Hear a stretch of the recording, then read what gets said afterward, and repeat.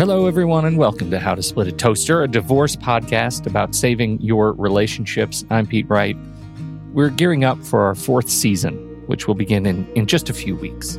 Along the way, we've been reflecting on lessons learned in the last 3 seasons, reviewing which episodes have resonated with you. As such, we thought we'd use a bit of our break while we're preparing new episodes to share a few of our favorites. This is where it starts. You're in a relationship that isn't working. Maybe you both know it isn't working. Maybe it's just not working for you. But for whatever reason, your marriage is not quite so magical as it was once, and you're faced with the question, should I get a divorce? It turns out this is about more than just missing magic. Wrapped up in this question are issues of addiction and grief that can only be faced by courage and time. Love hurts, and sometimes the cure to the pain is facing the question head on. But this is not an episode in which you'll hear us encouraging you to get a divorce. All we're asking you to do in the process is to face it, to do the hard thing, to ask more of yourself such that you may make it to the other side of whatever comes next. Stay or go, something will change. Thanks to all of you for downloading and listening to this show. We appreciate your time and attention and fortitude. And now, the timer on the toaster is about to ding.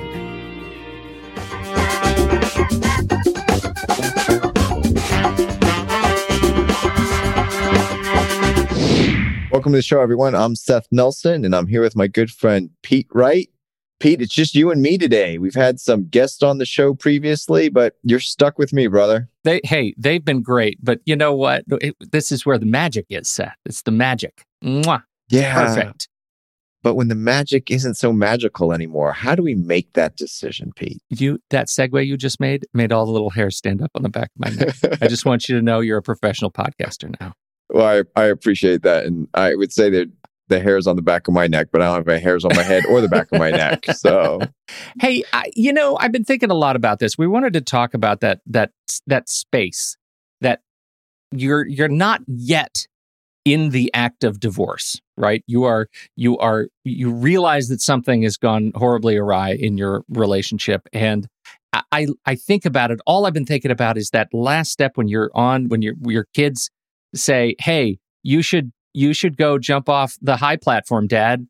Do a cannonball off the 10 meter because peer pressure.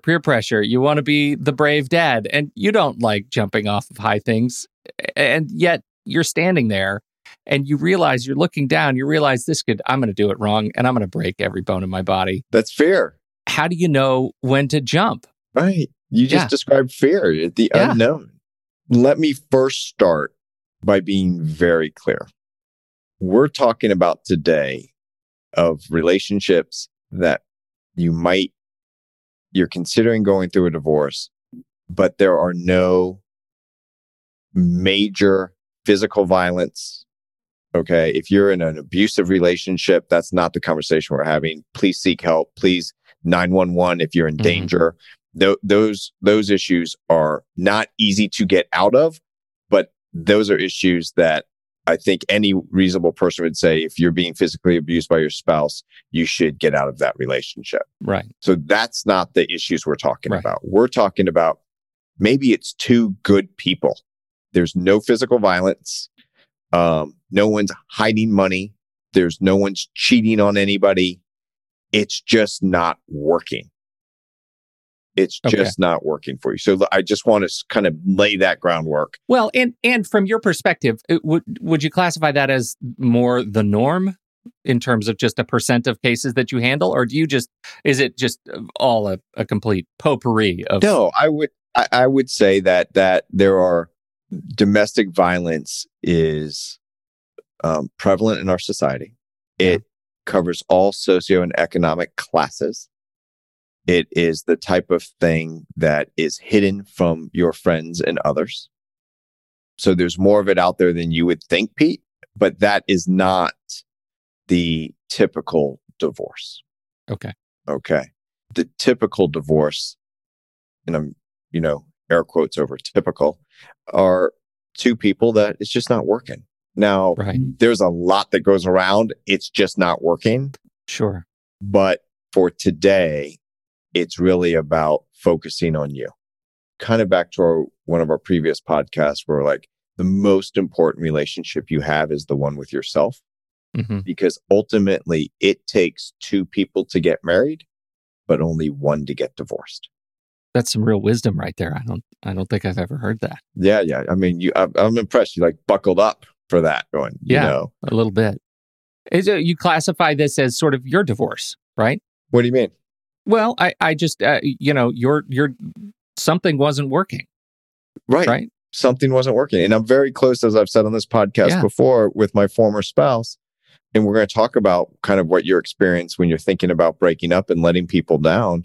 So I'll fast forward and then rewind. But my mom was just devastated that I was getting a divorce. Oh, about your divorce. About my divorce. Wow. And, you know, at that generation, they all get together, they talk about the grandkids or they talk about the holidays. And she has to say, well, I didn't have, you know, my grandson this holiday because he was with his mom and Seth didn't, you know, on their parenting plan. I mean, that's not a fun conversation for a grandparent to have, right? It's not my year to have Christmas and there's no, you know, check your jurisdiction, but, you know, grandparents' rights are pretty thin, you know, if at all existent. So they only get to see the kid if the parent says you can see the kid. And when the parent doesn't have the kid because the kid's with the other parent, your former your daughter-in-law or son-in-law, it's tough. But what my mom has told me more than once, and I'm sure if she's listening to this podcast, she'll say, yeah, but it's really a credit to your former spouse, not to you. But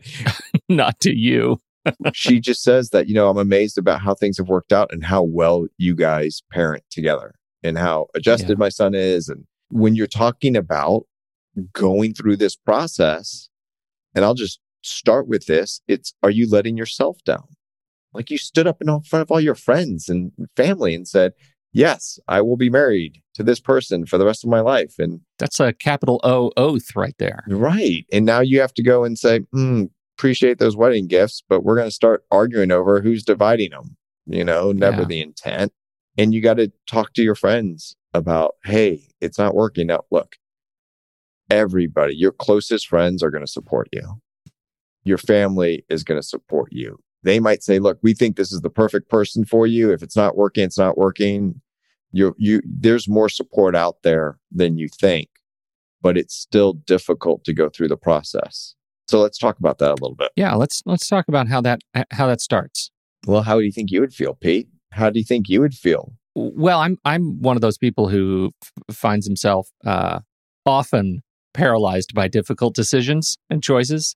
And I have to imagine that, and actually, I guess I can say there is a parallel, right? When you're just a breakup from really any long-term relationship has maybe to a lesser degree, but some sense of that emotional impact of the decision to end things, you know. And I've had a number of multi-year relationships where we felt like we were on track toward marriage that ended because things weren't working ultimately. And how did it physically feel?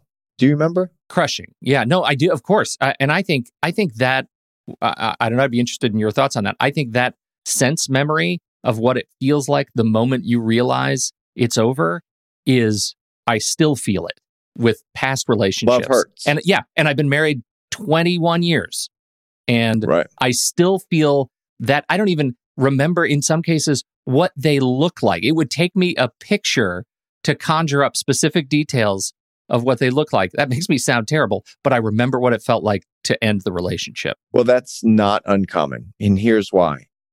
Psychological studies show when you're breaking up with someone like you've just described, in the brain, it lights up the same as if you're being pricked with a needle. It's actual pain. It's the same feeling. So when they say love hurts, that's what they mean. Also, which when I read this, I thought it was just unbelievable, but it made sense to me.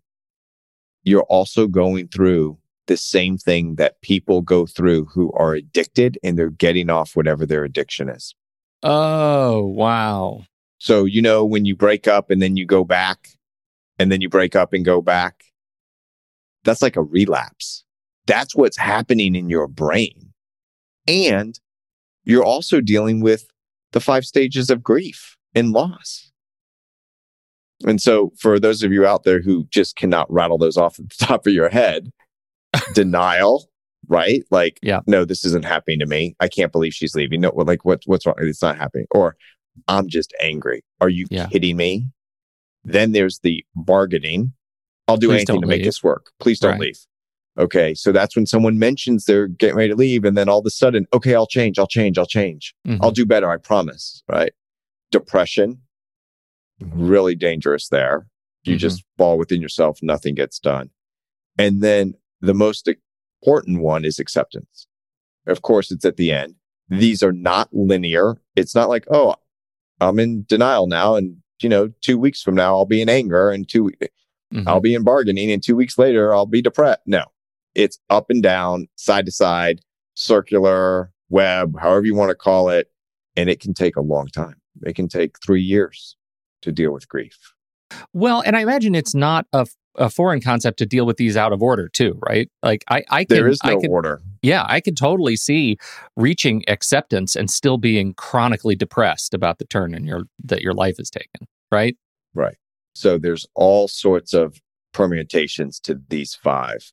So being self-aware and understanding that when you're saying to yourself, okay, have I done everything I need to do to make sure that I can put my head on the pillow at night and say, I did everything I could to make this relationship work. It doesn't work. Mm-hmm.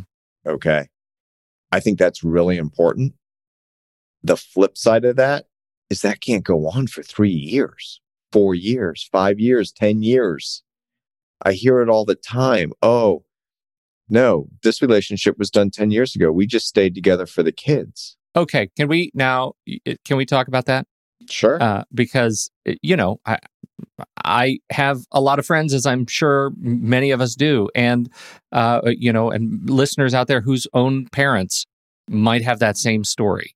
And I cannot think of one example where that has worked out in the way that the divorcing parents thought was going to work out. It always works out in a way that is more damaging and breaks down the relationship far greater than they ever would had they actually come clean with the kids and said, this is great. So that has been my experience in the subset of relationships that I know, my rigorous empirical research. It never works out the way they think it is. It's going to work out. Is that an accurate assessment of a broader landscape? Well, let me answer it very simply. Yes, I agree. Thank you. I was going to get very convoluted in there. Yes, well, I agree. That feels so much like a part of bargaining, right? This is a deal we're going to make because we don't know how to deal with our own grief. Because if you're going to deal with that, do people really sit down and say, this relationship between us is not working. We need to stay married until the kids are out of high school. And this is how we're going to fashion our lives. Mm-hmm. That's not what happens. What happens is they don't have that conversation look, right when the kids are out, we're out. But then one person's doing their thing, the other's doing their thing. They're not co-parenting well together. They're not communicating well as husband and wife or spouse and spouse, whatever the case may be. And then there gets resentment and there's anger and look at how the money's being done. And there's all those other issues that go on that are never discussed. And when people say I'm staying together for the kids, what they don't understand, and it's because the studies are all out there. There are all these things about kids of divorce, all these bad things, right? They don't do well in school. They fall out of their extracurriculars. They might be susceptible to falling into drugs and alcohol. There's all this stuff. Bad, bad, bad. The key from people that I have spoken to, and I think Dr. Gaze told me this, but I could be wrong. The key to whether a child turns out okay in quotes or doesn't have all those negative things from divorcing parents is the relationship that the parents have. Right. If it is not negative, if it's a positive relationship, they're not throwing each other under the bus, they're not talking bad about each other, the more the parents can get along and co-parent, the higher likelihood that kid is not going to have those negative aspects of divorce. So it's not the divorce, it's avoiding the conflict. So let me say that again. It's not the divorce, it's avoiding the conflict and making sure those parents are in sync. Feels like there's some reprogramming, some deprogramming and reprogramming we need to do around the language that we use there, because, you hear things like, well, what kind of role models are we if we don't demonstrate that we can stick it out to our, stick out our promises to each other in front of our kids, right? But really, what kind of role model are you if when you come clean to your kids that you're getting a divorce as they're adults, that they realize they've been effectively lied to for 2, 5, 10 years? You can be, therefore, a great role model to your kids in divorce by way of figuring out how to puzzle through this relationship.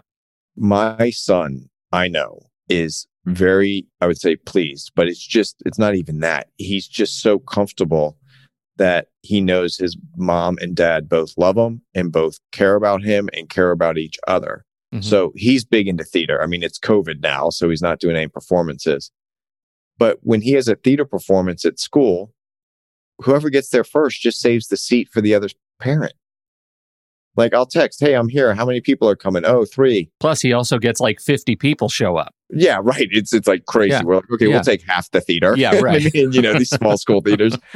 So, and then at the end, we all go up and give him hugs. Well, now he's with his friends, he's 16 and all. But there are limits, Dad. Yeah, exactly. But having that, and when he sees that compared to other kids in his peer group, whose parents will not even come to the same performance, they get it, mm-hmm. They get that he's so thankful that we get along so well. That is role model behavior. And I feel like we cannot say that loudly enough. That is role model behavior as divorced parents of a child. And you should honor and care for and cherish that. Right. But that is getting back to, do you go through a divorce? Are you going to get through a divorce?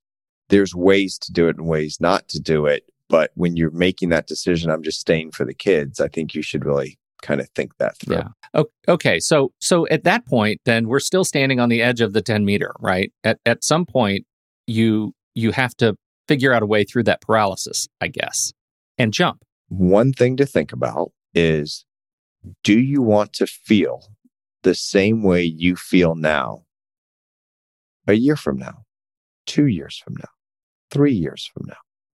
If the answer to that question is no, then you either really need to start working on that relationship to the best that you can, or you need to get out of that relationship. But staying in there and having your eat away at your soul and not making progress on improving the relationship or not making progress to ending the relationship and being in that limbo, I just think is crushing. The question is then, how do you do that? Right. So one, I strongly advocate that you go see a mental health professional that is not one that you necessarily see with your spouse if you're in marriage counseling. I think having your own person that is just there for you to help you get through these processes and get through your thinking and get through these stages of grief and talk about how you're dealing with pain and different things that you can do is vitally important in making that decision. It's also, and this is a big one, fear. It's fear of the unknown. It's fear of being alone. It's fear of how the finances are going to work. It's fear of what's going to happen with kids if you have kids. It's the fear of looking your friends in the eye and telling you it's not working. So learning to deal with that fear is vitally important. And the way I deal with fear is get information. You're doing nothing wrong if you are reaching out to talk to a lawyer and saying, I don't know if I want to get a divorce. I'm still working on this relationship, but I'm fearful of how things will go if I get divorced. Will I not have the house? What about money? What about this? What about that? it's okay to reach out and say, I'm just trying to figure out what the landscape looks like. Okay. And divorce is a process. It's not fun. We talked about you can't go over it, around it. You have to go through it. But getting the information to give you a sense of what it may look like, quote unquote, on the other side is also helpful. But just take it in. It's not, I'm calling because I want to get the lawyer that's going to take my spouse through the ringer. That's not what we're talking about. Right. We're talking about how do you get some basic information so you can understand that process. Are there any signs or triggers? You go back to what it feels like to kind of recognize that this thing is over. And I'm sitting here wondering, like, at what point will I look back and say, as somebody who might be on the way to divorce, what would I look back and say, oh, that was it. That was the moment that I really, like, I came home and he was listening to his Big Head Todd albums again. And I just can't take Big Head Todd. I never think there's one moment, but you told me the story. I think it was the very first episode where she realized that she wanted to get a divorce when they were having sex, which I said was a really bad time. The worst time, yeah. Or is it when you make the call to the lawyer? Like, even like if I'm going so far as to gather information, from an attorney, is that a trigger? I don't think there's one trigger. I think it's death by 1,000 cuts. I think I don't think there's a straw that breaks the camel's back. Like, that was it. I think there are those moments that it's like, yeah, okay, I'm done. Like, you make the switch. And what counselors have told me when I send people to marriage counseling, they say that they can work on any relationship. Obviously, they're psychologists only if both people are willing to do the work. But if one person is already out, if they're back at acceptance, if they've already broken up and this relationship's done, I need to move on my own, that counseling's never going to work. Right. Okay. Right. Now, there are some issues that like, yeah, that's the moment, right? I want to move across the country to be closer to my family. No, I'm not moving. Oh, that seems like a moment. That might be a moment. Yeah. Right. So there's certainly things like that, or I am not going ever again to my in-laws for Christmas. For whatever's going on there, that could be like, I'm done with these. Okay. So I think there are those moments, but those are so long in coming. Sure. Like, if we're really splitting up because of how an in-law treats you and you're not your own unit, right? You're splitting up for another reason. You're addressing a symptom there. Right. Well, I feel like you said, for me, you said the most important thing earliest, which is, you listen to yourself. And if you can lay your head on your pillow every night and answer the question, have I done everything that I can do to make this work? And you still feel settled that the answer is yes, then that might be all the sign you're looking for. And I would just add to that, give yourself a time frame. Mm-hmm. Don't get stuck in, but the next thing, or maybe I'm just going to give it 10 more years. Right. That's where you're going to get back into this whole psychology of addiction. Oh, I'm going to mention it to him or to her. Yeah. And then she says she'll change. And then you come back. Like, you have to make a decision. And I'm not advocating, please don't take this as advocating that the decision is to get a divorce. That's not what I'm saying here. I'm just saying you make a plan to build a house. Right. So make a plan to be in your relationship and improve it, or make a plan to work, like Dr. Gaze would say, in a very collaborative way to get out of your relationship. It doesn't have to be burn everything down. And I will tell you, Pete, I know that I find comfort when I put my head on the pillow at night and underneath it is Black's Law Dictionary. Take me to school. Take me to school, Seth.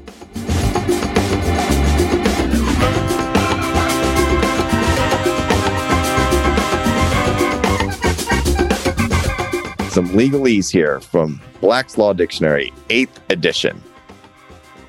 Legalese, the word is separation. Legal separation or judicial separation. Number 1, an arrangement whereby spouses live apart from each other while remaining married, either by mutual consent, open paren, often in a written agreement, close paren, or by judicial decree. The act of carrying out such an arrangement. All right, let's talk about that in plain English.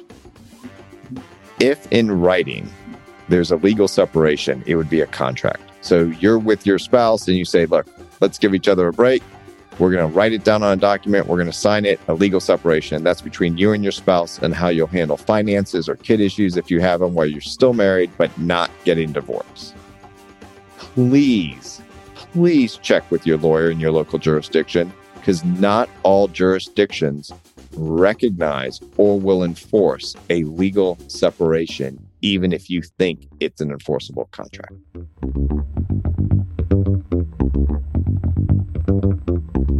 All right, Seth, I want to follow up on the dictionary here.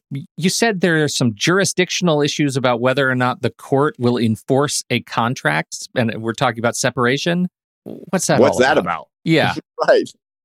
So I come over to your house, Pete, and you need it painted, and you say, Seth, paint my house for $100.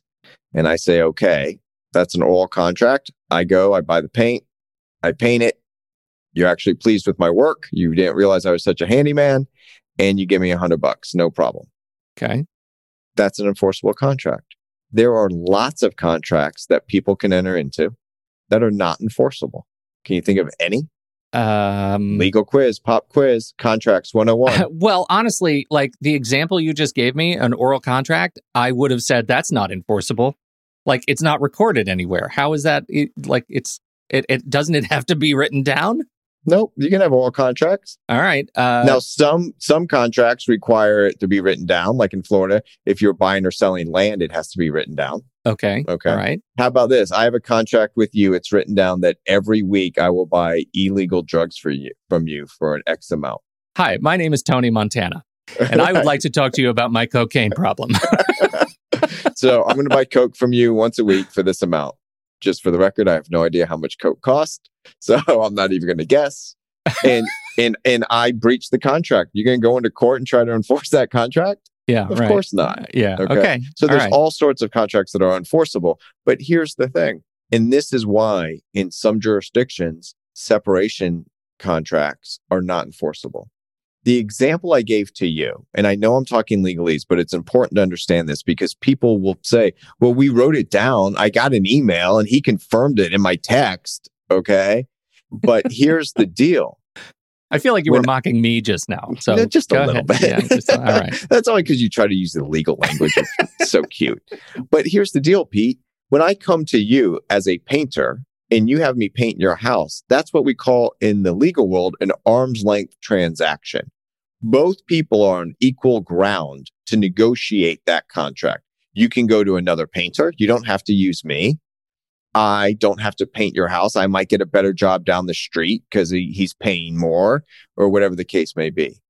Inherently, a contract between spouses is not an arm's length transaction. Oh. You are not at arm's length if you're sleeping together that night, right? Right. So let's just be clear about that. And so when there's that potential, it doesn't even have to be true. There's the potential that there is an imbalance of power in negotiating and then executing that contract. That is a reason that the court might take a closer look or might say, that's just not enforceable. Okay. So really check with your local lawyer in your jurisdiction about whether separation agreements are even enforceable, because people might say, I'm thinking about going through this. They're actually having positive conversations with their spouse. And they say, let's give it a trial separation.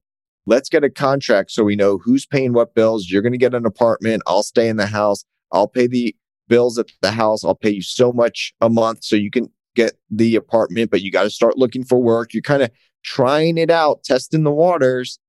And then the next thing you know, you get a divorce and you go to file and you're like, well, wait, this was our agreement on separation. We're still separated. We're getting divorced now. And we're like, that's not enforceable. Yeah. What do you mean? It's written down. It's even signed and notarized. And yeah.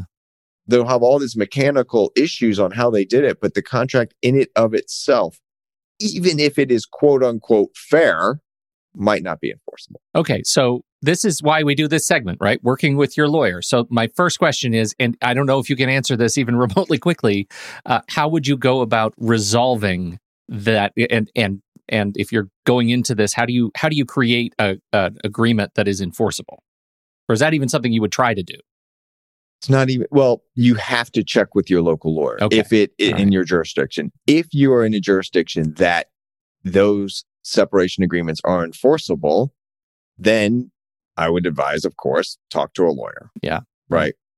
But the first step is, are they even enforceable? Because if not, you can have an agreement, which is fine. It just might not be an enforceable contract under the law. So if you're going to move out and they say they're going to pay the rent, I would tell you, put their name on the lease.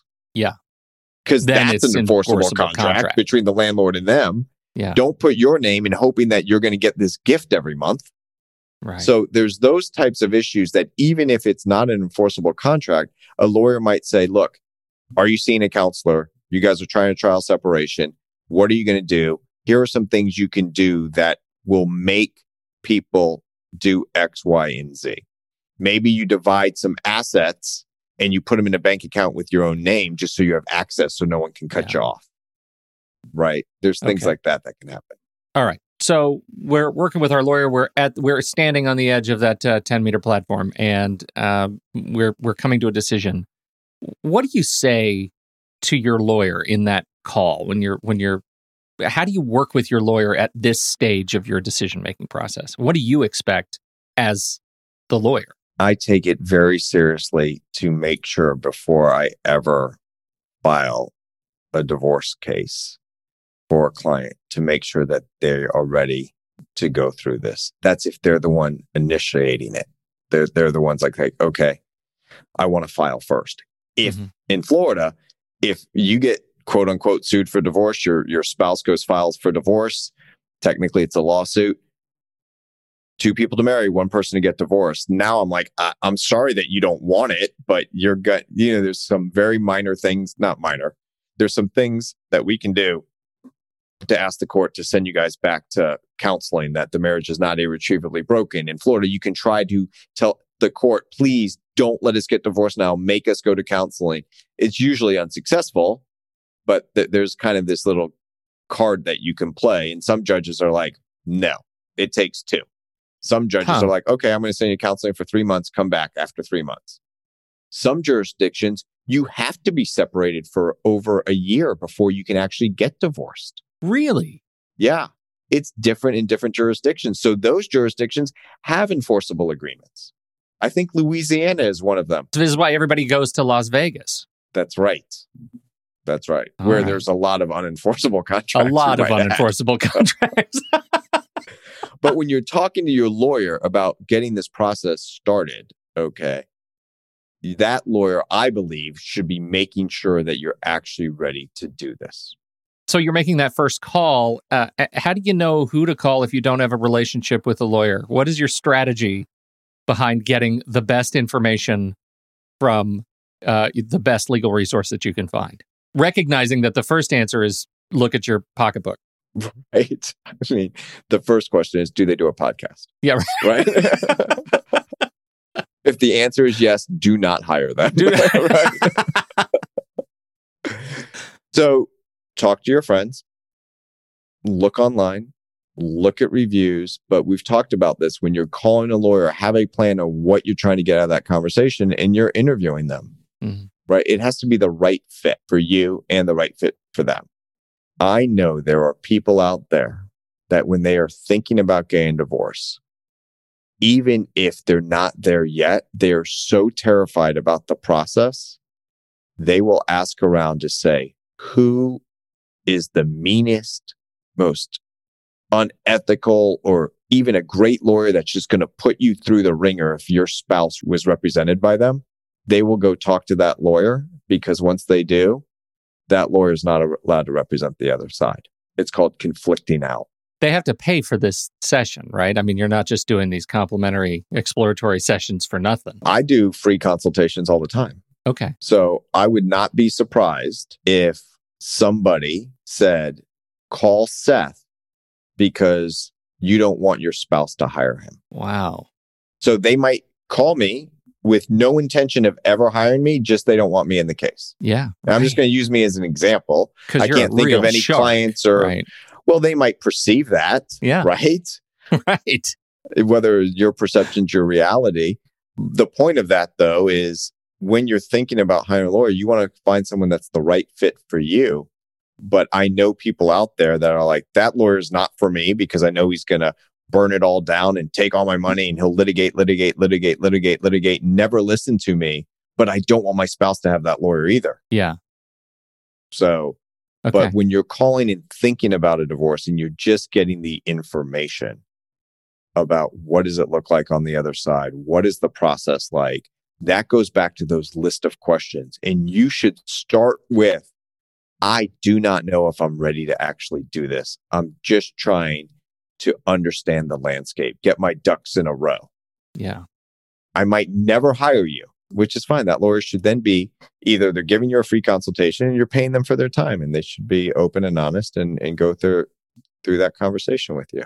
I don't know that it gets any easier knowing all of this stuff. I don't know that it gets any easier to actually jump off the platform, but I feel like at least we have set the bar for what the experience might look like to begin the process of actually separating. It's not easy at all. Not easy.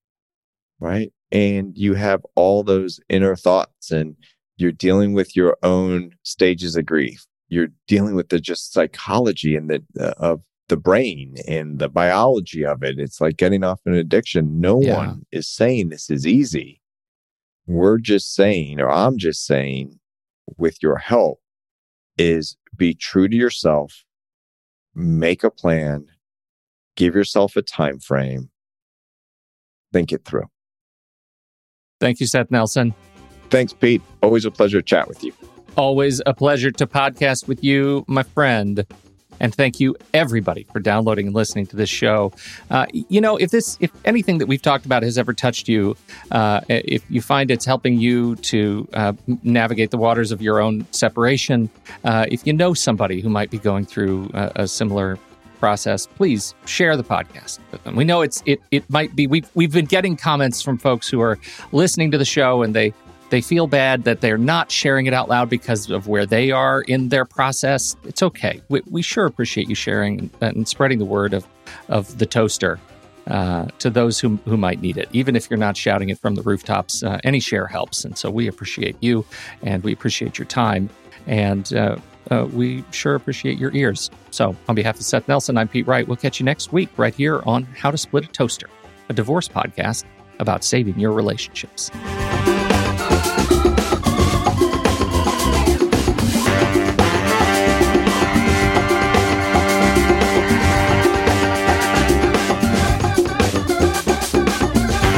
Seth Nelson is an attorney with Nelson Koster Family Law and Mediation, with offices in Tampa, Florida.